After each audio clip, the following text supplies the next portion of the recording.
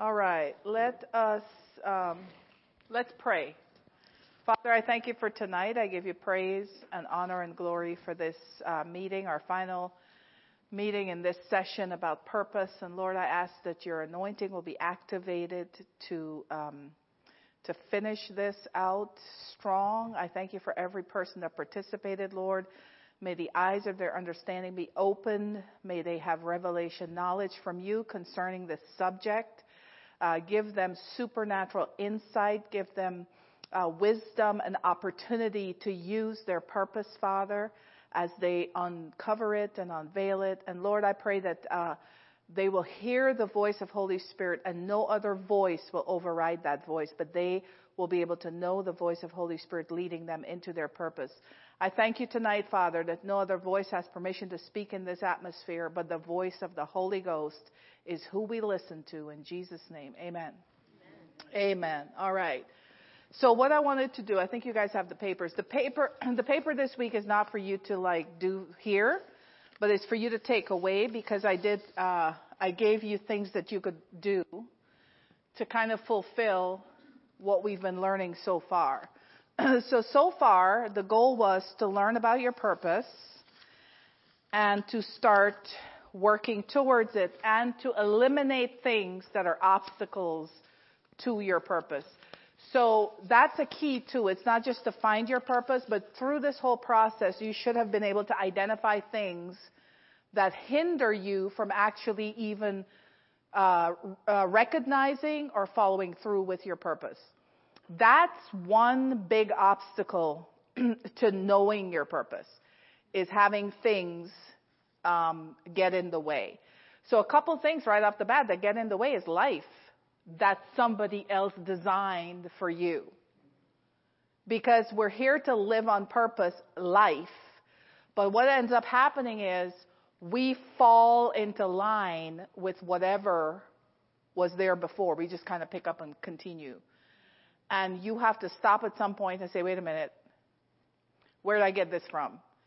And here's a good way to think of it sometimes. If I lived in a whole other country, in another village, in another town, even in America, if I lived in another state, would I be doing this? Would I do things this way? Would I have this job? Would I live this at this level? Would I be afraid to talk to these people? Would I, ask yourself these questions. And here's the other thing I was going to say. I don't have that on the paper. But if you are saying to yourself, I don't know why whatever it is you're saying, I don't know why I finish the question and look for the answer.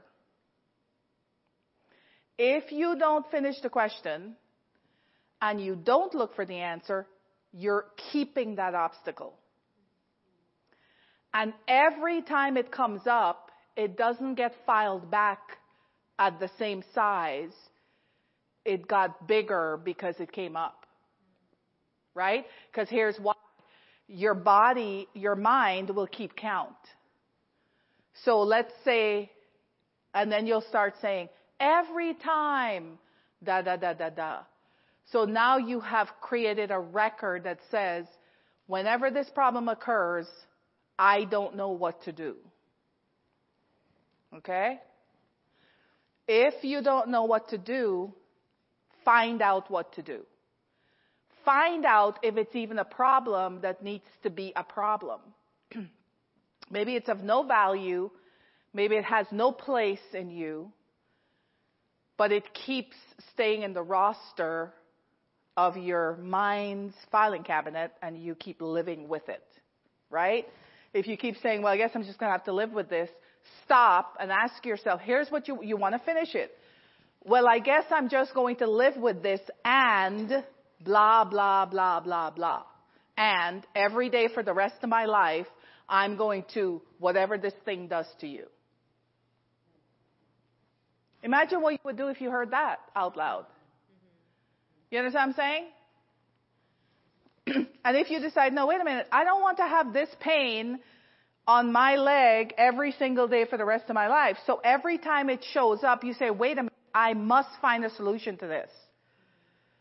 Right? So let's say you say that, and the reason why people don't say these things out loud is because they don't get an answer right away, so they think they're a failure. Well, that's a lie if I ever heard one. When you identify a problem, that's the first step to now finding a solution. You know, everybody that came to Jesus for healing, when they showed up for healing, wasn't the first time they knew they were sick. Have you ever thought about that? They traveled to Jesus. We don't know how long it took them.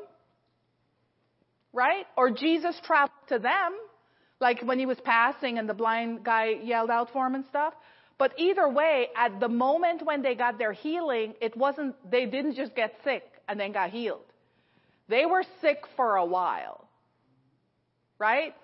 So don't get upset, discouraged, feel like you have no faith, you're a failure, blah, blah, blah, because it didn't work the first time.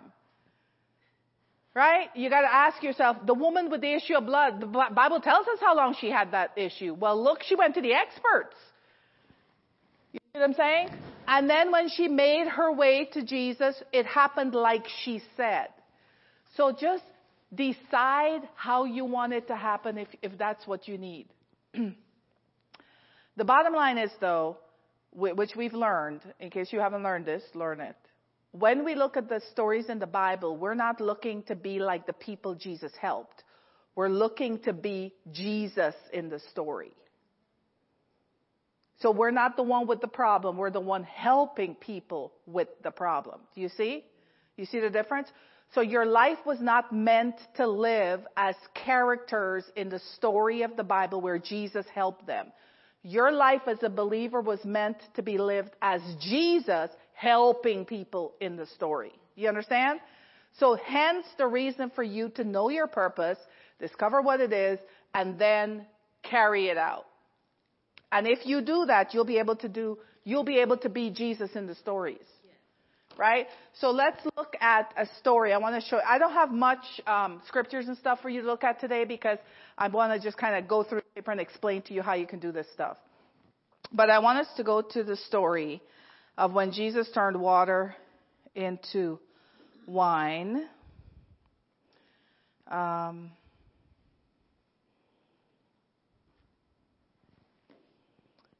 believe I have it listed here.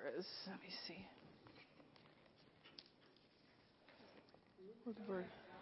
John 2, I think, is the one I was going to look at. John chapter 2, yeah. And I want to show you,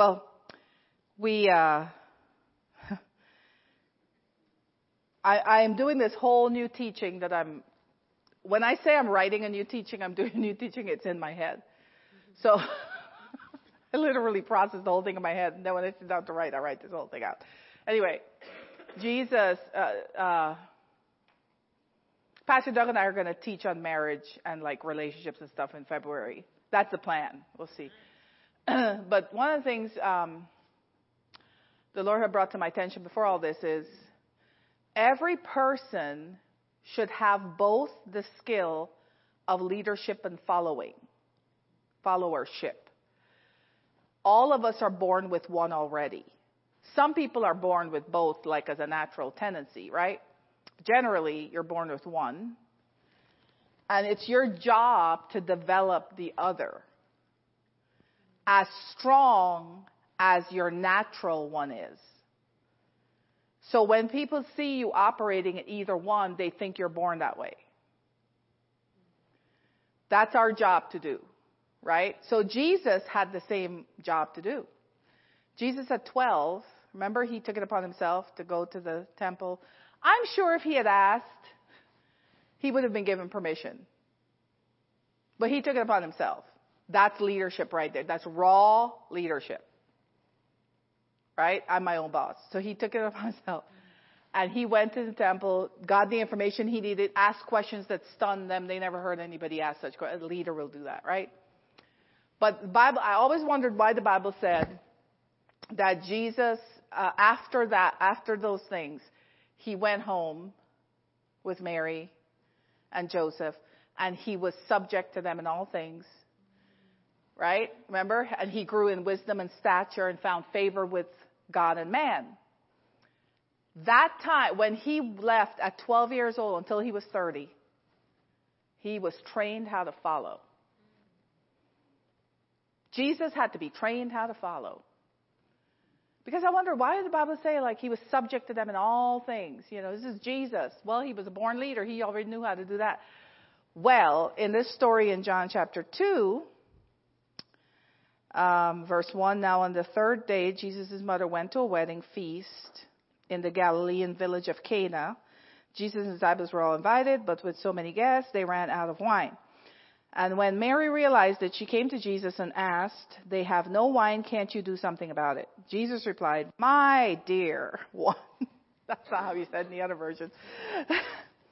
Don't you understand that if I do this, it will change nothing for you, but it will change everything for me? My hour of unveiling my power has not yet come. Like, why would he say? Mary then went to the servers and told them, whatever Jesus tells you to do, do it. And then we know the story. So here's a couple of things. First of all, they went to a wedding and they ran out of wine. Now, Jesus being a natural leader, first of all, if he was not trained properly, his response to Mary would not have been, my hour is not yet come, blah, blah, blah. It would have been, excuse me, who's in charge of this party? How do they not know how much wine to get? That would be a raw leader that wasn't trained, right? But instead of leading, because that was not his place to lead, he was not in charge of the wedding.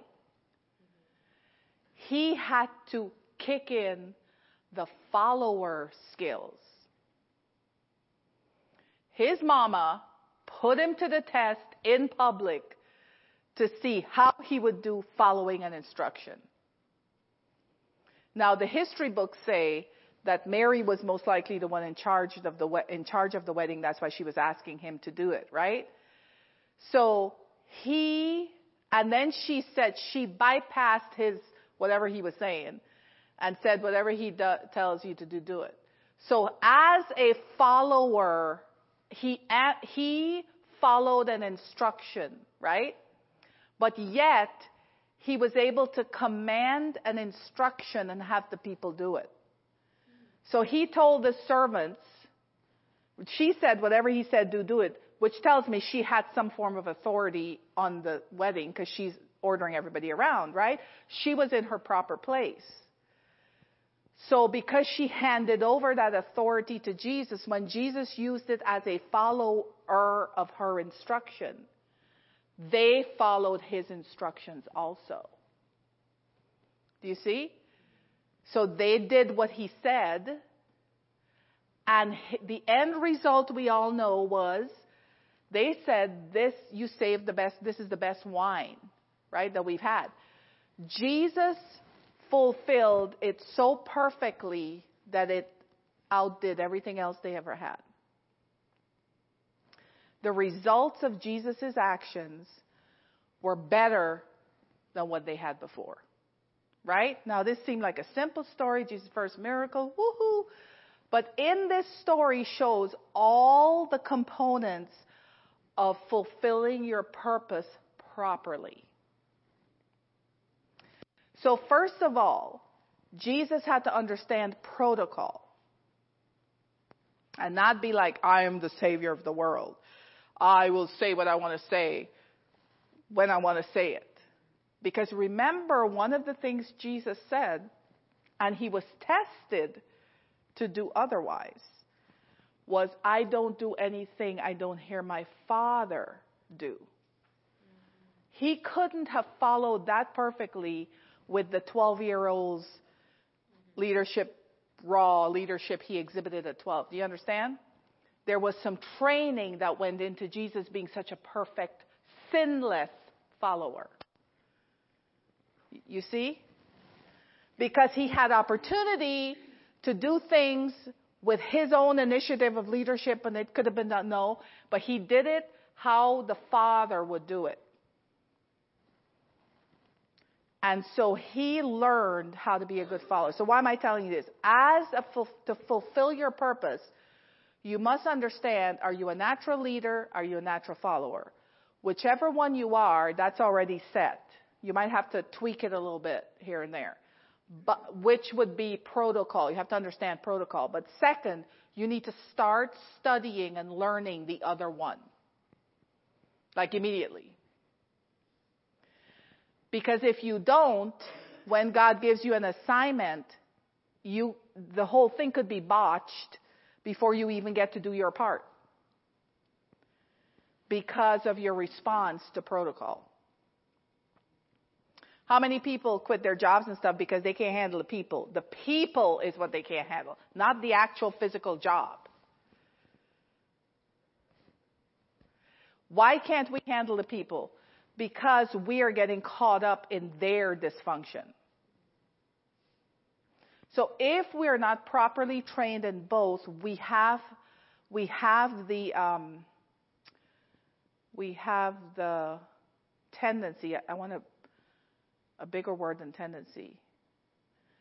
We have something to fall into dysfunction. It will be like a trap for us. You see what I'm saying?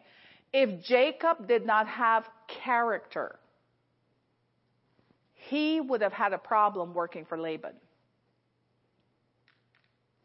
But Laban, when he worked for Laban, his character came out and he still did what he had to do, even though he was being mistreated.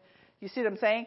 And when he left with character. He left in a good way. He planned it. He told the man he was going to leave. The man still did stuff to him. God gave him the plan. He followed God's plan. Do you see how that all works? So Jacob was following, right? But yet he was leading. He had to lead his family. He had 2 wives to lead, plus some children, right? So he showed up with none of that. But remember, on the journey, he had experiences with God, right? So we want to study these people and see how they responded to situations. How did they respond? And try to see if you can find the Bible. I could tell you, but it would take us all night. You know, we got Joseph, we got all these people. Esther. Queen Esther, she followed Mordecai's instructions. She followed the eunuchs. She asked, like, what should I do? But there came a time where she had to lead something. Remember, she had to lead the charge in exposing Haman. And her uncle says, if you don't do this, don't think you're safe because you're going to be one of them too. And it kicked in that whole quality in her where she figured out how to lead pretty fast. And you remember she was giving instructions. She even gave instructions to her uncle what to do. She told him, wear this, do that, blah, blah, blah. This is what the plan is. She didn't send back to him and say, hey, what should I do? Tell me, I'll do what you tell me. No, she had to lead it, right? So, and he deferred to her because she was queen. For the queen to go to the king. He didn't go to the king. Do you see? So when your purpose is activated, your results will be unquestionable. Like your results will be the stories people will tell and tell people to be like that person. Because it's your thing. We're still talking about Joseph, right? Look at how many administrative things he did, and we talk about that still. We tell kids about that. Like you want to be an administrator like Joseph. Nobody ever tells a young lady, you want to be a queen like Jezebel. She operated in dysfunction. You know why? She led when she should have followed. Do you see the dysfunction there? She was leading when she should have been following. She superseded the law. She went against the law to wrongfully acquire something that was not her husband's. You know, it was not proper for him to have, but you see how all those things create dysfunction? Well, the same way that lawlessness can create a dysfunction in society, when we are not properly following protocol in our personal lives, dysfunction will happen. And then we get frustrated and think people are rejecting us, when in fact we are out of place. So the scenario is rejecting us. You understand what I'm saying? The situation rejects us. It's not people rejecting us. We are putting ourselves in the wrong place at the wrong time. So what I want everybody to understand with their purpose, I don't want people to walk around with, it's my purpose to do this, so therefore I'm going to do it. No. It's within the protocol of the place you're sent on assignment. You have to know this. You have to know what is your place, but you can't step back. So when you're supposed to act, you can't sit back and, I wonder what they don't do something about it. You were the one sent there to do something about it. Do you understand what I'm saying? But let's say that you were sent to a job to do an assignment and you decided to have an issue with every person that works there.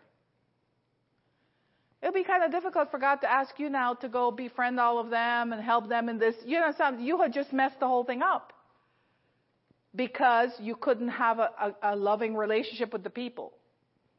You see what I'm saying? So this is why the things that we did before, where I say, look at your insecurities, look at your securities. What thought process overrides the ones that God would say? All those things are important, because if you keep them in you, you're hindering yourself from having the results like Jesus had. Do you see what I'm explaining? And so God is love. So any place in us that cannot operate like Jesus would have is open or exposed and open for fear to come in, because love isn't there. So wherever love is not, fear has access to go, because perfect love casts out fear. So love and fear can't live in the same spot. So wherever you feel like you're afraid to do something, stop right there and don't stop saying, I'm afraid to do it. Start saying, I don't have any love for this. And see how quick it changes your perspective. You have to start arresting yourself. And be, I'm always afraid to do this. Nope, I always have no love for this. Why?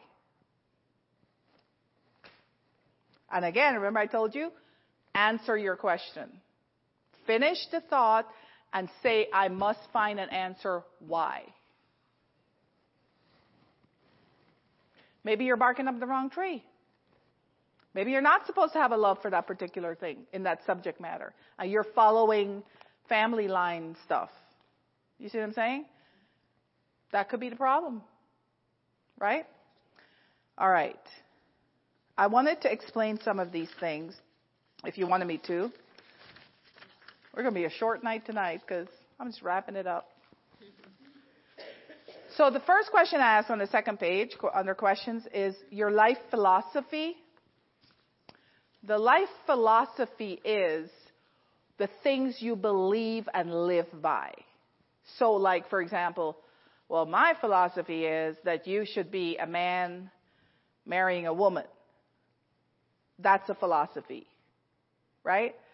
But if you think, well, my philosophy is as long as you love somebody, you can marry them. You see what the difference is there? Right? So that means if anybody suggests any combination to you, as long as love is involved, you're good with it. Right? You know this lie that parents tell kids, well, where do babies come from? Well, when two people love each other, that's when they have a baby. Do you see what we have in society today? I love you. Can we live in first and try it? Why? Because they've been told when two people love each other, that's what they do next. When they're old enough, they figure out what you meant by they have a baby. Do you see? And so a whole society could be shaped by that philosophy. So look at your life's philosophy. You remember that exercise I had you do where what overrides your mindset, which thoughts override other thoughts? Those thoughts guide your life's philosophy. They translate into your life's philosophy. right? If your philosophy is, I just need to pray every day. I don't need to go to church. That's not a big deal. My parents never did it. They lived, they're fine. They lived till they were really old. They're fine. We never did it. But have you ever stopped to think, did your parents ever do what they were supposed to do on the earth? Do you know? Did they ever fulfill their purpose? Were they happy all the time? Did they give glory to God for their life? And I'm just so glad to serve God. Did they ever use those phrases? Did any of that ever happen? You see what I'm saying?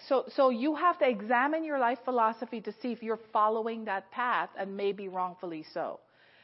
So sit down and write what you believe about life, for real. If you have a thing I don't believe people should make a lot of money because you have to save some for other people. That's a philosophy of poverty. It's a philosophy of poverty. Because first of all, you've decided that there's only so much. And we can't take all of it. So when God is saying, I want to give you more, you're going to put a stop to it. Because your philosophy is, I can't take all. I have to leave some for other people. That would be greedy. The stories in the Bible when Jesus multiplied things, did anybody lack any? When he gave the food, he said they were all filled. And they had baskets left over. In Psalm 1, right? In Psalm 23, my cup runs over.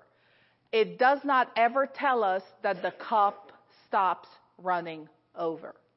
It leaves it at the unfinished earthly phrase, and they just let the cup keep running over.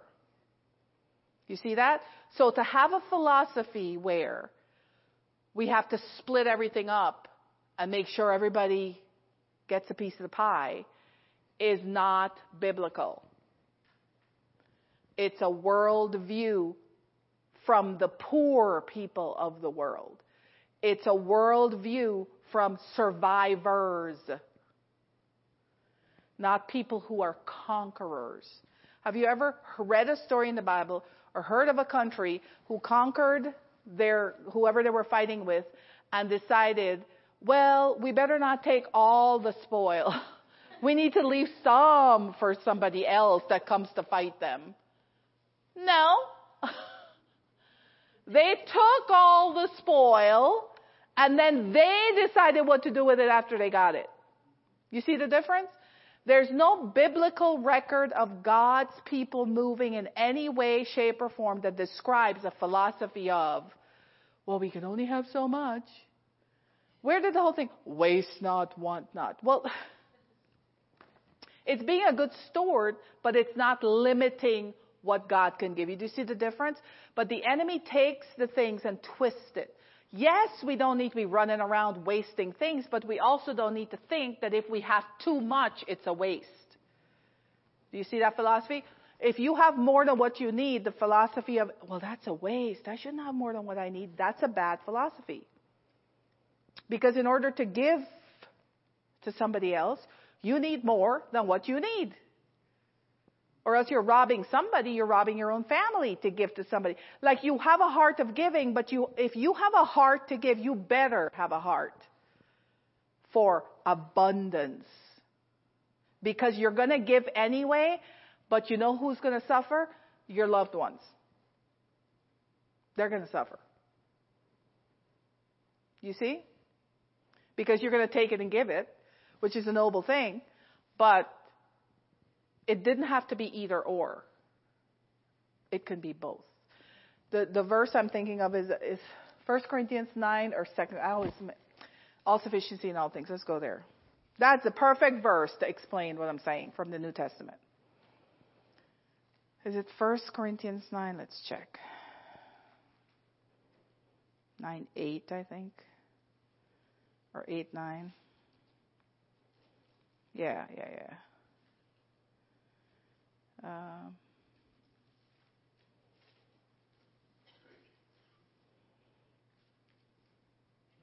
Let me look at another version because that says it better. This Translation changes the words.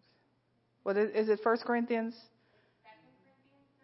2 Corinthians 9:8. I should remember it's 2 Corinthians because it's the more than one. 2 Corinthians 9:8. You guys doing all right? Okay. And God is able. So first of all, God is able. He is not going to run out ever. For eternity, he's not going to run out. Okay? God is able to make all grace abound towards you, that you always having all sufficiency in all things may abound to every good work. And it is written that he had dispersed abroad, he had given to the poor, his righteousness remaineth forever. This is where he goes into, he'll give seed to the sower, right? Bread to you for food, multiply your seed sown, increase the fruits of your righteousness, if everything is increased. So when you give it to God, he doesn't say, well, let me see how much they need and that's how much I'll multiply it by. No. He multiplies it and gives it back to you. Do you see? So God doesn't operate on a needs basis. This is where probably people get upset. Like, he knows I need it. Why wouldn't he give it to me? God operates on a deserve it basis. And here's how we deserve it. When we put the faith effort in to believe it. That's how we deserve it. We deserve anything from God that we have the faith to ask for. But he doesn't give us what we need. You remember the verse that says that God knows what you need before you even ask? So people finish it there. But you need to ask. The fact that it says God knows what you need already before you ask insinuates that you're going to be asking. Right? So finish the work that you need to do by asking. The work that you have to do for anything is faith. Your work is faith. And faith works by love. You remember I told you about wherever love is missing, fear will take its place. So let's bring it back together. When I tell you, instead of saying, I'm afraid of this, you say, I have no love for this. Will that shock you into reality? I have zero love for this. Which equals to all my faith for this will not work.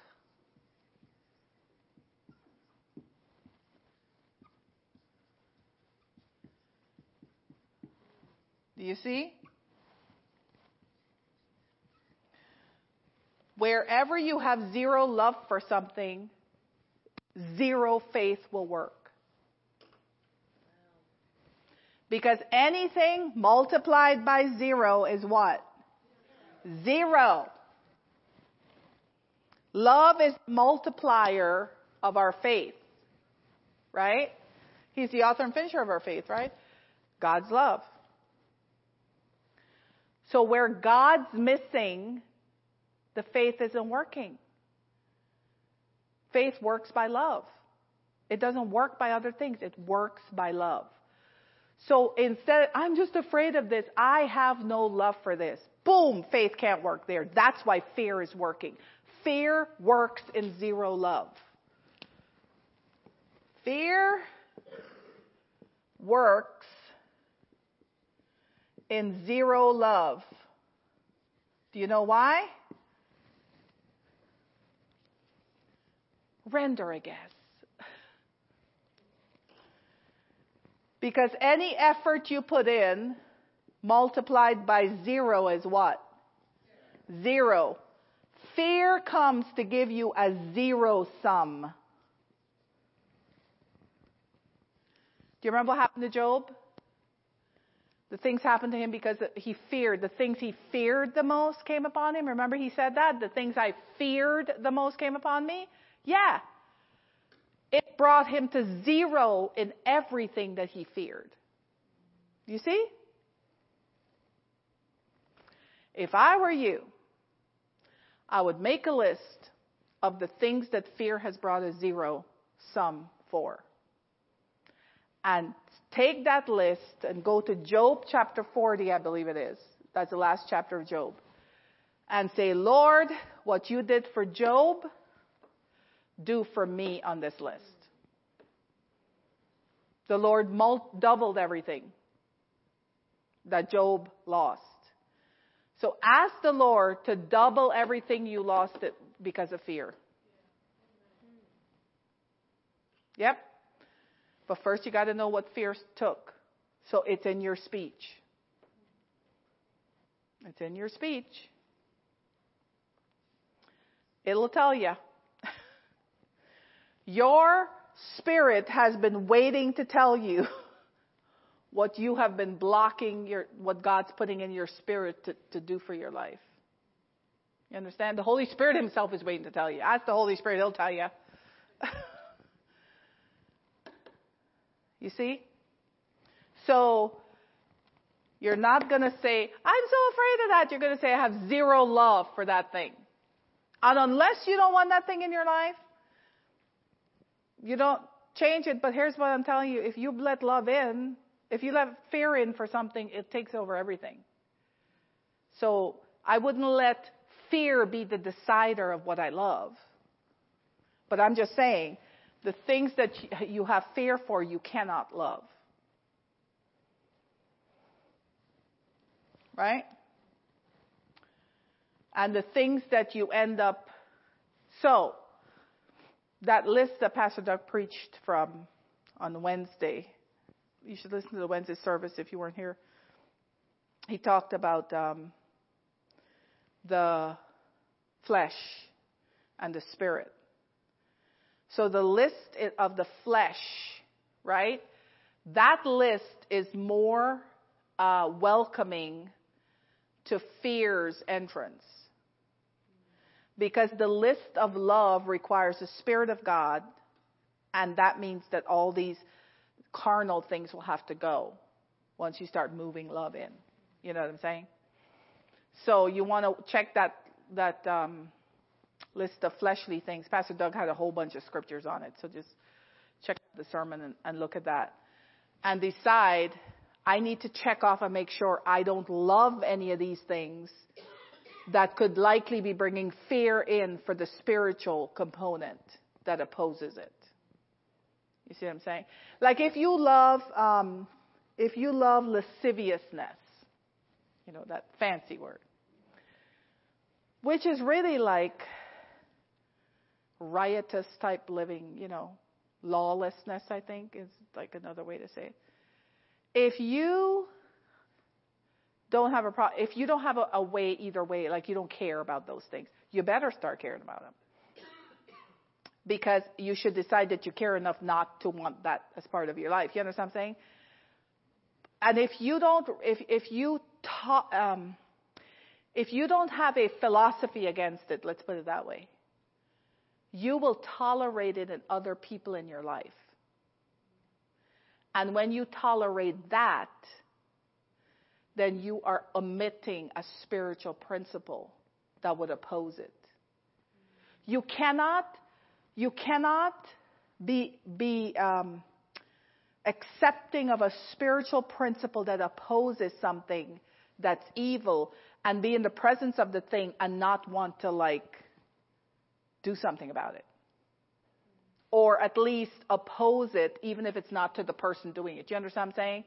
So if I hear the news, watch a commercial, watch a movie, whatever, and these things come up, I oppose it outwardly. I said, no, that is completely unacceptable and sick. I want no part of that in me. You understand what I'm saying? Because you could be watching you could watch the news, and a commercial comes on that has stuff in it you would never accept. You understand what I'm saying?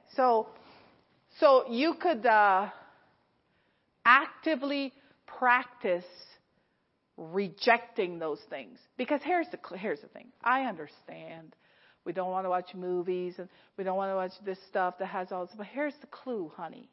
When you go out into the community at Walmart, there it all is. when you go to work with your coworkers, there it all is. And because you have no practice of rejecting it because you've been hiding from it, you are like out of sorts. Oh, I just can't go to those places. They're so unholy. Well, then what are you going to do? The whole thing is unholy. You understand what I'm saying? You use the devil's own equipment for a punching bag for him. Practice punching the enemy with his own stuff. You see what I'm saying? So don't get so extreme that you're like, I don't permit it. I understand. You don't permit things in your home and all. That's why I open my mouth and say something. Because when my son goes to public school, he's around all kinds of stuff. And I believe when I say something against the news or the commercial or the movie that's playing or advertising, I'm kind of enforcing whatever he would have come in with. That all gets, they hear my voice resounding about, no, I don't think so. Mm-hmm. Do you see? But if you live this seclusion, then when you meet with this thing, you have no solution for it. So it becomes the biggest problem you have to deal with. Because you didn't condition yourself inside to deal with it. Right? So I'm not saying go around and sin so you can have, I'm saying learn how to reject it when it shows up loudly. Right? Okay. So do we understand philosophy? Any questions on philosophy?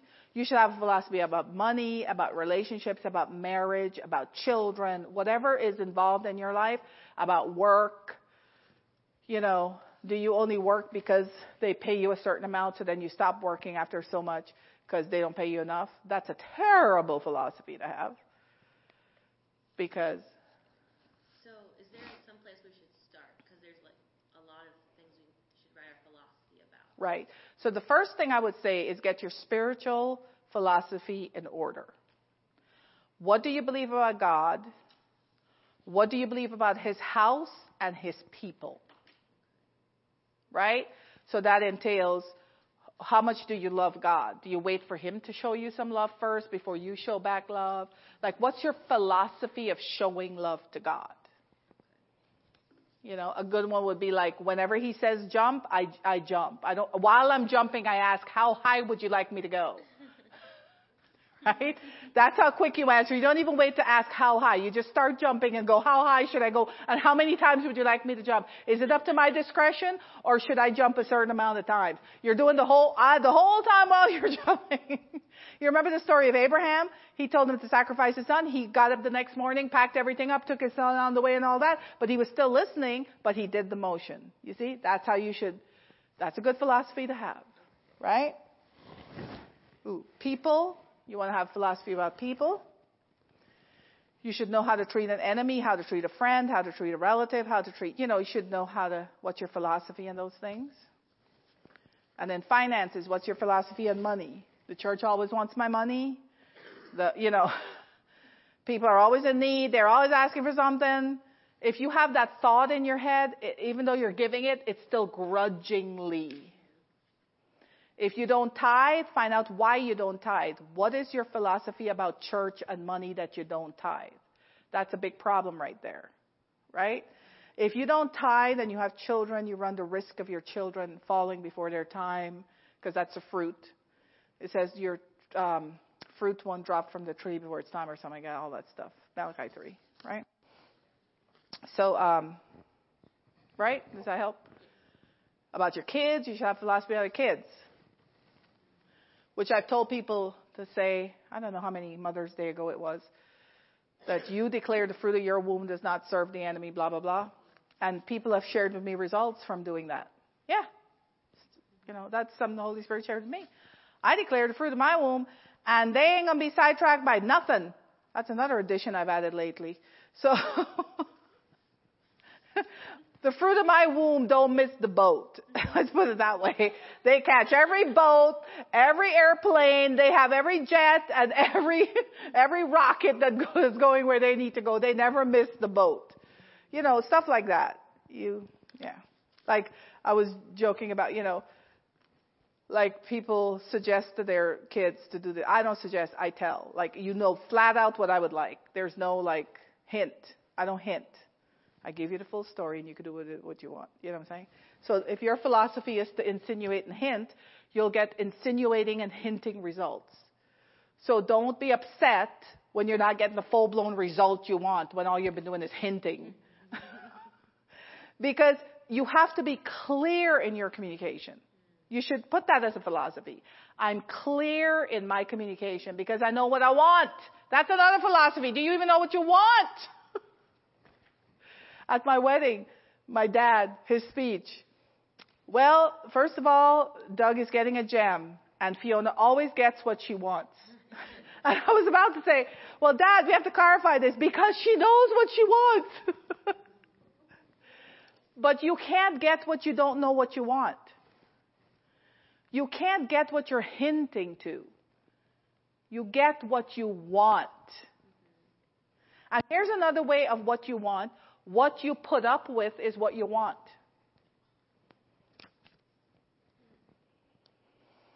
Okay, go with me to Deuteronomy 30:19. I'm going to show you why. Go with me to Deuteronomy 30:19. I mean, we were going to be done early tonight. I'm pretty much done, but I think we need to go a little further here. Deuteronomy 30:19.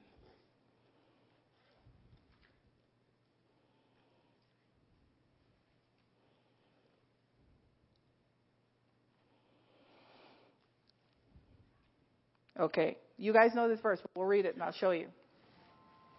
I call heaven and earth to record this day against you, that I have set before you life and death, blessing and cursing. Therefore, choose life, that both thou and thy seed may live, and that thou mayest love the Lord thy God, and that thou mayest obey his voice, and that thou mayest cleave unto him.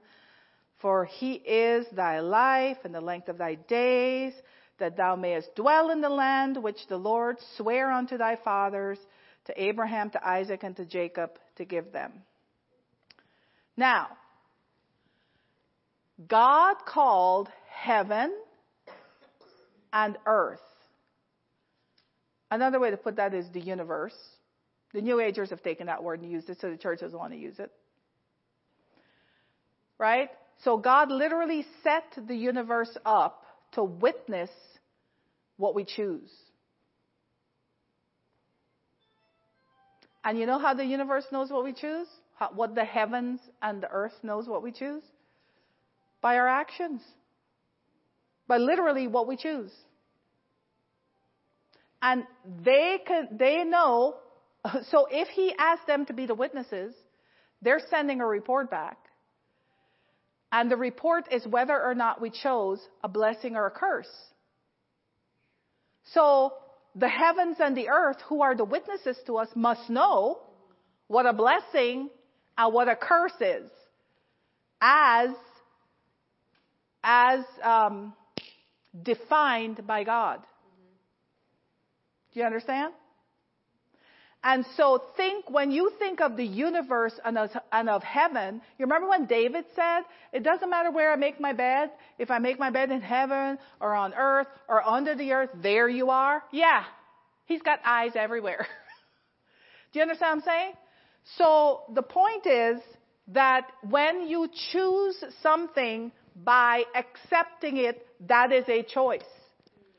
Okay? So you can't choose the curse and ask for the blessing results. That's impossible. God would have to break his own word for that to happen.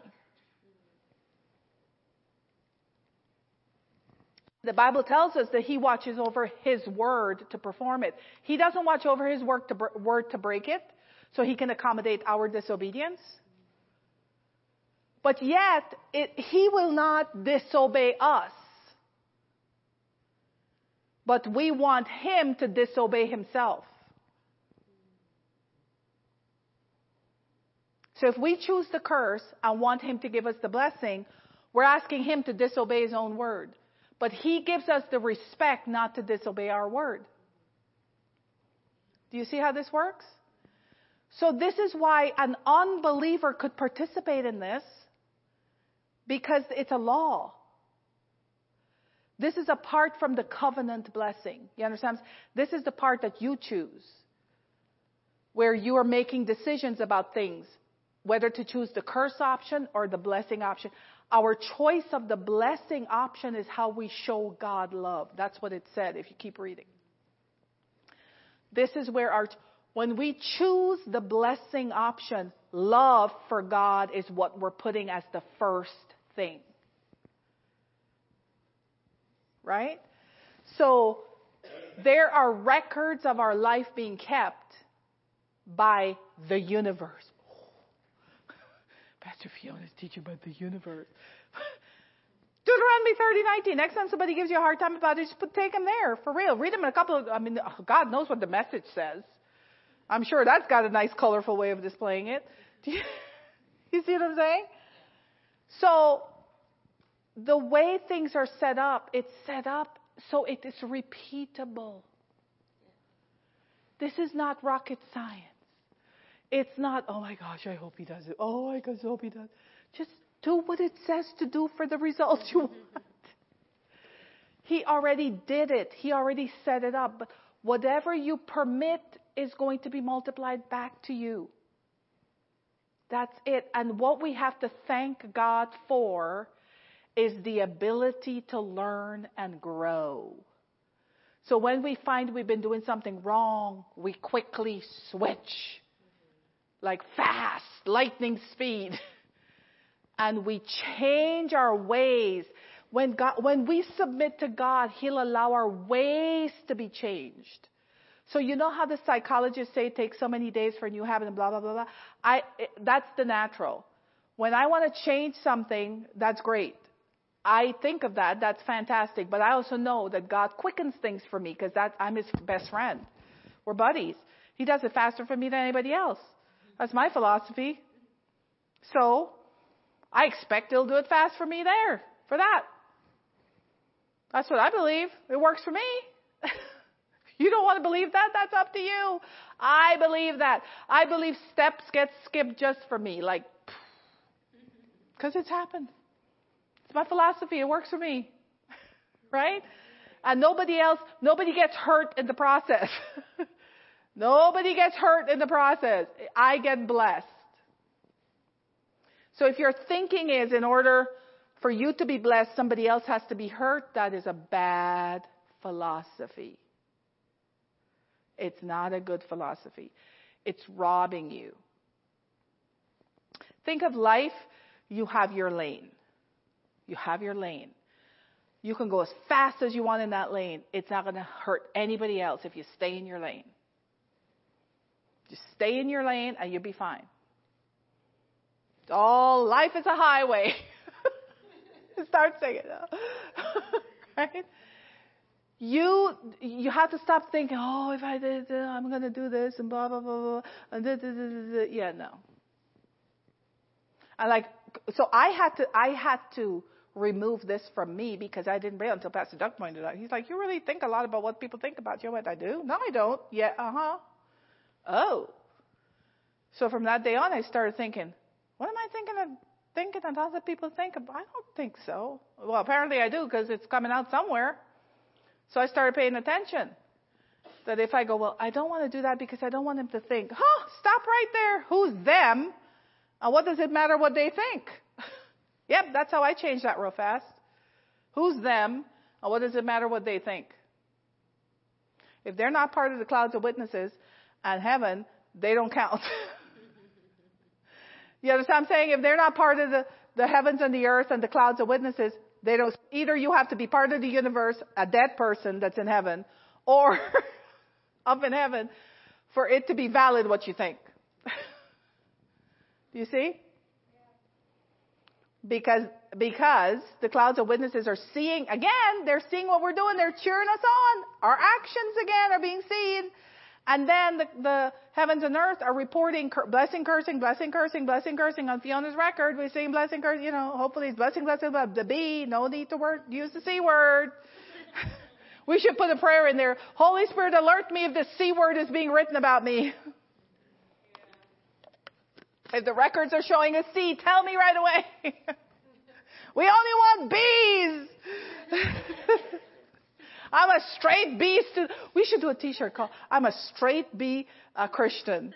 Wouldn't people ask questions? Oh yeah, I think I'm going to do that. I'm a straight B Christian. All right. Okay, second question. In the next year, I have the following personal development goals. I put it by the quarters, but you should pick a goal for every month. You want to develop this thing for yourself personally. Go on YouTube, type the word in, you'll be shocked.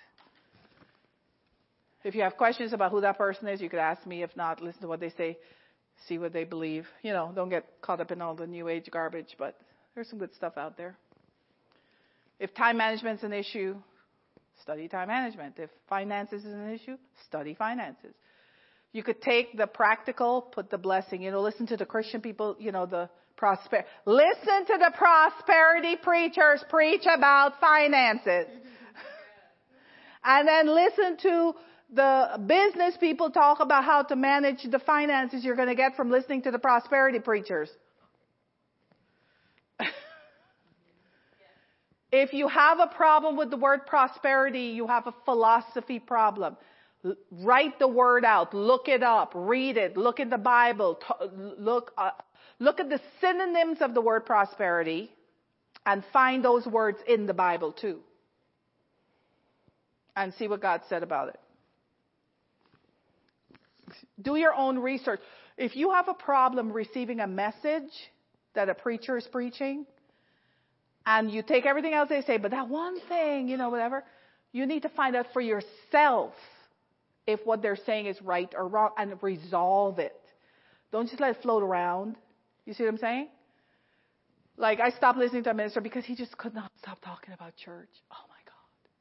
He constantly talked about the church and your pastor. I couldn't stand it anymore. I was like, dude, I thought he was having a bad day. Like, this man's having a bad, decade here.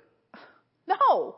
You understand? But the other stuff he teaches on all that is so great. I'm thinking, you keep this up, you're going to go back to heaven fast just to get you out of here still saved. But the thing is, you have to make those decisions. You understand what I'm saying? All right. Everybody good? Okay. What habits do I want to stop this year? It might come out of your personal development thing, but you decide. Stop some bad habits. Start some new ones. I got a whole bunch I'm working on. Oh, yeah.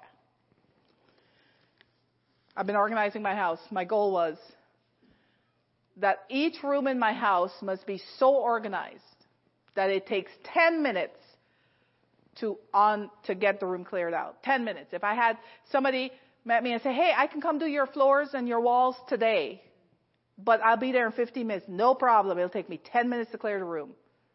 That's my goal. So I found when I do things with a goal, it helps me better do it. You know what I'm saying? Instead of making it like this big, huge joy. Oh my gosh, you got all this stuff, blah, blah, blah. No. My goal for the room is that it's packed in such a way that it'll take 10 minutes to unload this room. 10 minutes. I should unload the room clock and see if it really works. But I had this dresser, you know, it was so not serving me. I'm thinking I come in the room, stuff's falling out of it from earlier day because I'm trying to find something to wear. Stuff's all over the place. The dresser, to pull the thing fell. I'm like, so I'm laying in bed one day and I go, I really don't want to get up. You know why? Because my room's a mess. So I start following train of thought. Why is my room a mess? Because the laundry never has a place to go. It's clean, but there's just not enough room. Why is there not enough room?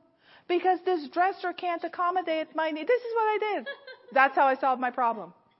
So you know what I did? I said, Pastor Doug, listen to me. This dresser is not serving our purposes. We need to get rid of it. So we did. It's being packed up tonight and sent to the junkyard. That's how terrible it was that it would go to the junkyard. But I was putting up with it.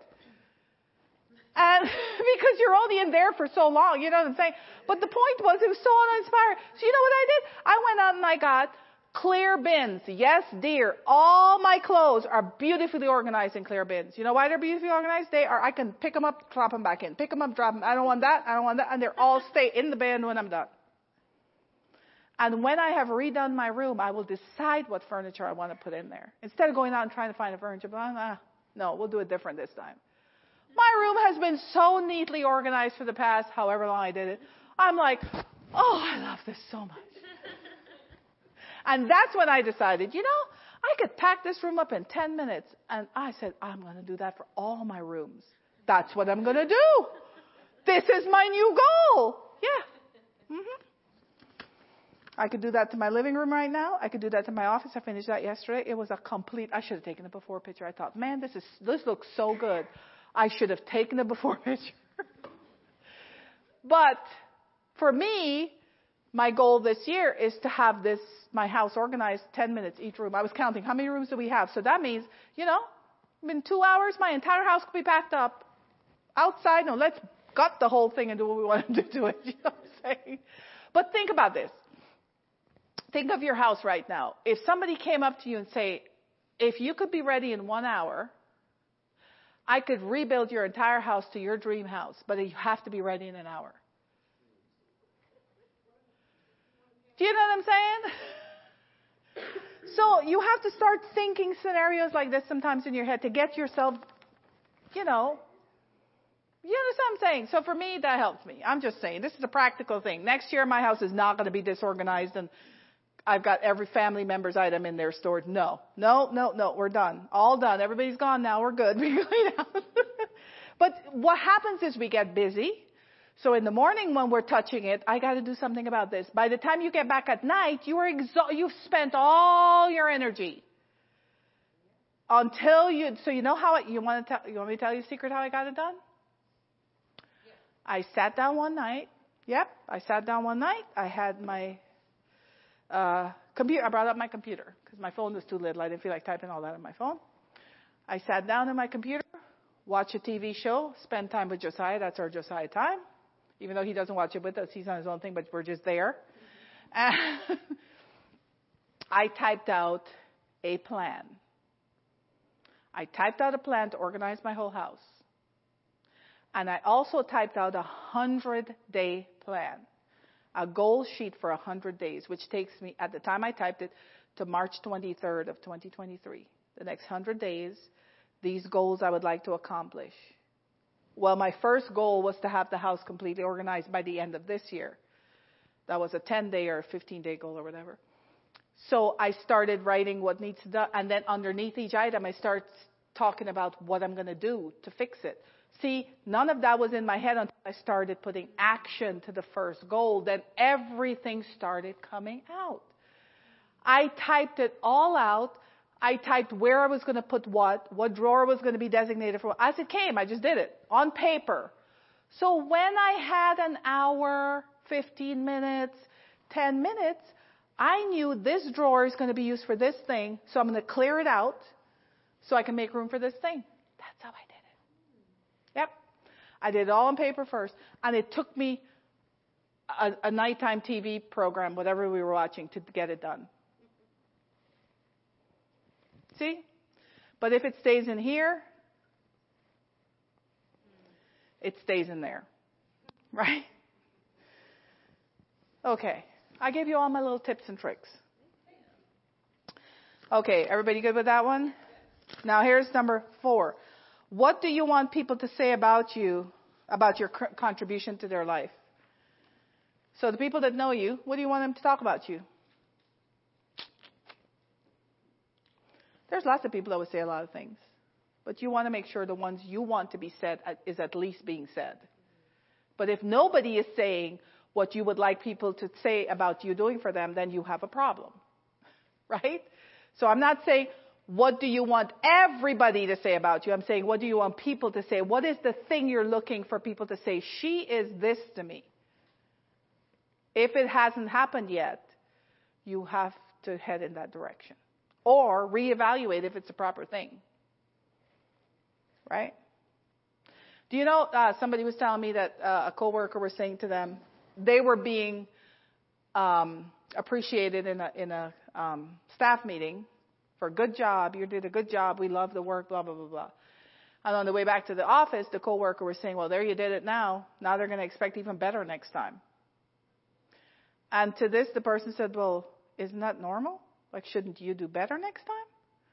Oh, no, they're going to keep expecting better. Well, Isn't that what's supposed to happen? But if the mentality is, I better hold some back so next time I have something else to give, that's a stagnant mindset. Stagnant. It means you think you already have every idea you ever have. No, no, no. Let go of the ideas you have so more can come in. You have to. Even if you put it on, when you put the idea on paper, you'll be shocked at what shows up next. Like, wow, I never thought of that. Yeah, you couldn't have. It was stuck down there behind this other one. You see what I'm saying? You are full of ideas, but you got to get them out. So put them on paper if you don't have a place to put them yet. Put them on paper. Got it? All right. Do you want people to think that you're sad every time they see you? No. Okay. No, for real. There's some people that you don't want to see them. Because they're always sad. Right? You should find out if people say that about you. That I feel so bad for them. They're always so sad. Well, stop feeling bad for them. They are accepting something that makes them sad. It's one thing for a season of sadness if there's a death or something. I mean, that's normal. The Bible says, mourn with those who mourn, rejoice with those who rejoice. There's a season for that. But it doesn't say continually live with the people that are mourning and they don't want to give it up. Something's wrong there. That's what happened to Abraham's father. Adam's father. That's a big blooper. Adam's father. His new father. Abraham's father, right? You remember his name was dropped from the lineup because he stayed in the place of the grief of his oldest son. That's where he stayed. Terah, he stayed, right? In Haran. That was the name of his son that died, and he never moved from there. And God had to come get his other son out of there. Say, you need to leave, buddy. You need God to get out of here. I'm going to show you where to go. Just get your stuff and go. It was so bad. The nephew left. He said, I'm going to. I don't want to stay here either. Okay. Number 5, what do I have to take away or add to my current behavior, lifestyle, or knowledge to fulfill contributions to people's lives? So I tell you how to do what you want people to say. And don't hide from people giving you feedback.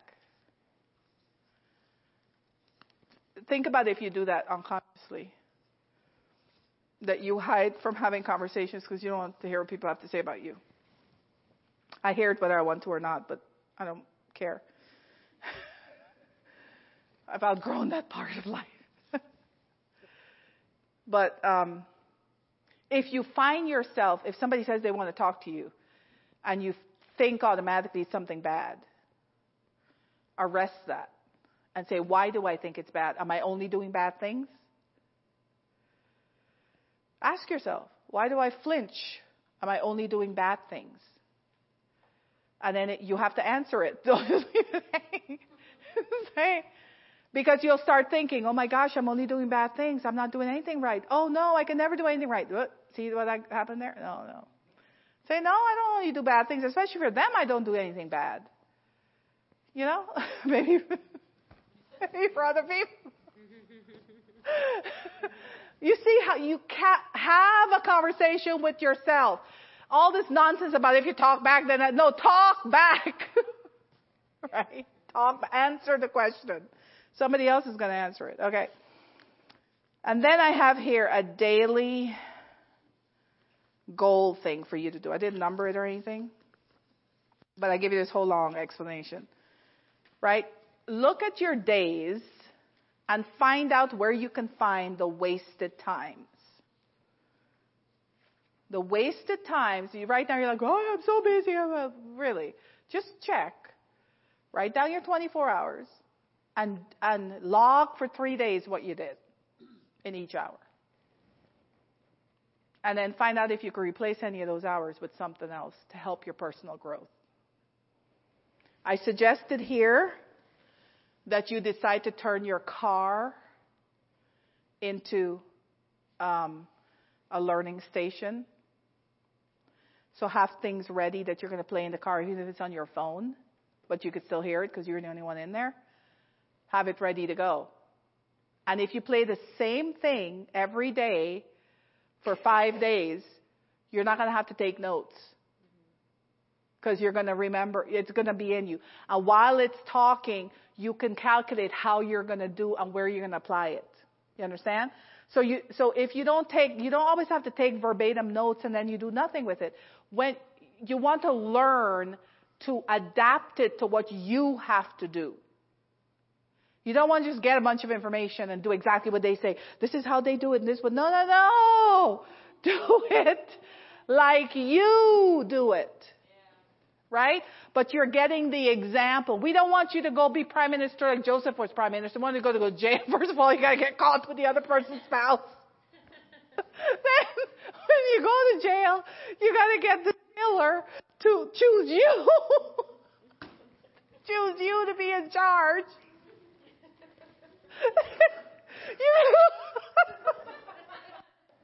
Then you got to hope somebody has a dream.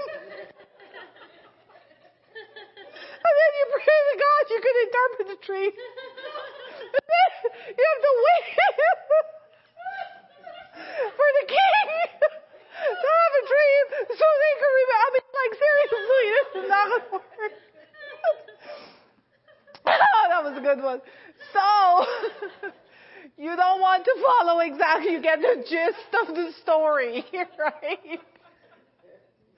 That's how you want to do it. Oh, that was funny. Like, this is why people say they're waiting on the Lord. I'm waiting for the story to happen, just like Joseph. You know the girls that are waiting for their Boaz? Seriously. I asked Dr. Ron Charles. I said, Dr. Ron, exactly how old was Boaz? Because I heard that he was older, right? Like, how old was this man? He goes, he was very old. And he probably had other wives. Because he was a businessman, he traveled a lot. So it is understood that maybe all the places he went to, he had wives. So I'm thinking, well, look, that don't look like such a good story. Like big memes everywhere. Waiting for my Boaz. Like, I want no Boaz. That dude sounds like he was old. You got to go sit at his feet.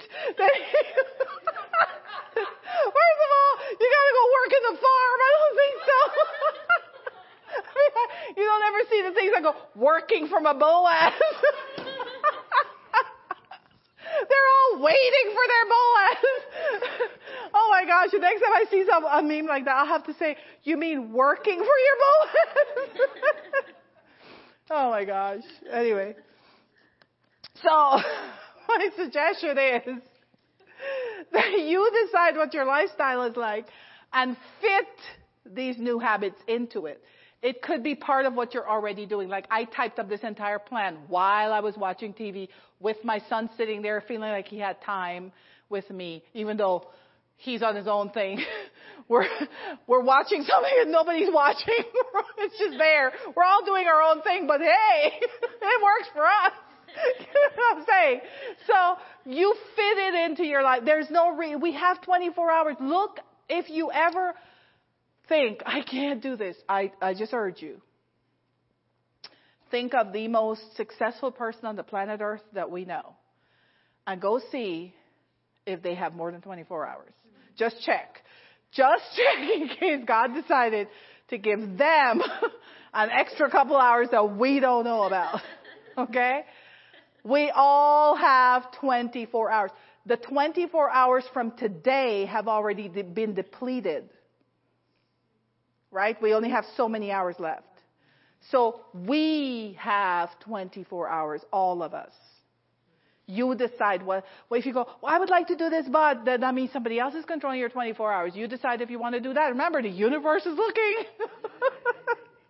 So, it's going to be our new thing, t-shirt, the universe is looking. Right?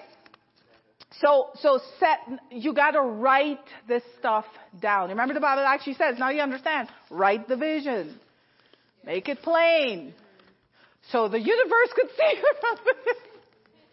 It actually says, so those who see it could run with it. And I'm thinking to myself, I mean, like, why doesn't somebody pass, see what I wrote, and go start running? Run with my vision, run. No, it could very well be the witnesses that have been set up as blessing and curse, to identify blessing and cursing, to actually take it over. Because we've committed to it. You see?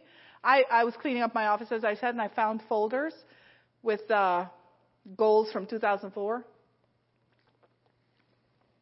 2003, 2004. I mean, we're talking like 50 things. And I was looking through some of them. I went, my God, I did all of them. But I never even looked back at the sheet. The day I typed this, I never looked at it again. I did them all. But at the time, it was such a big thing. How are we ever going to do this? Like, write a book. Oh, my gosh. If I could just write a book. You know what I'm saying? But look, we did them. So sometimes they're big because they're in our heads. They're just in our head, and they're stuck, and they're so big they can't even come out. That's why they're so big. Get them out. Pull them out. Just grab them. Pull them out of you and put them on paper. Yeah. All right. Any questions? This is all I have for you tonight. It's a mild night. But it'll take you into January with a head start. Because we don't meet till the third week. So you'll have a 3-week head start than anybody else for your 2023. By the time we come 3 weeks later, you'll have these goals that you wrote down. These habits start changing. Amazing. January 22nd, I think it was, when the Holy Spirit told me to start going to the gym every day during the week when the gym is open for 1 hour. Don't spend more than an hour. You know how many times I was tempted to spend more than an hour after I got in the hang of it? It's like, I could hang out here all day. Thank you very much. Nope, 1 hour. Gotta go. And that's part of my day. I figured out how to find an hour during the week. And you know what? Nobody died because I took an hour to go to the gym. Everybody's still alive, including me. Wow. You see? So sometimes we make it about other people, and I can't do this because then this. No. You can do it. You can totally do it. Right? Everybody with me? Good? We good? Let's pray. Father, I thank you for tonight. I thank you, Lord, that you have heard us, and you know our hearts. You know what we want to do. Holy Spirit, I ask you to help us, to guide us, to lead us, give us insight, understanding. We ask for the wisdom of God to come to us, that we would be more efficient and more effective than someone who does not have the Holy Spirit's quickening in them. So as believers, as children of God, we have the advantage of covenant rights, covenant behavior, and the wisdom of God to help us. So we call upon that right now, Father. And Lord, I just speak right now a healing over the women, Father, anyone at the sound of my voice. I speak the healing balm of Gilead to be extended to people, that their bodies will be made whole, their spirits and soul will be made whole in the name of Jesus.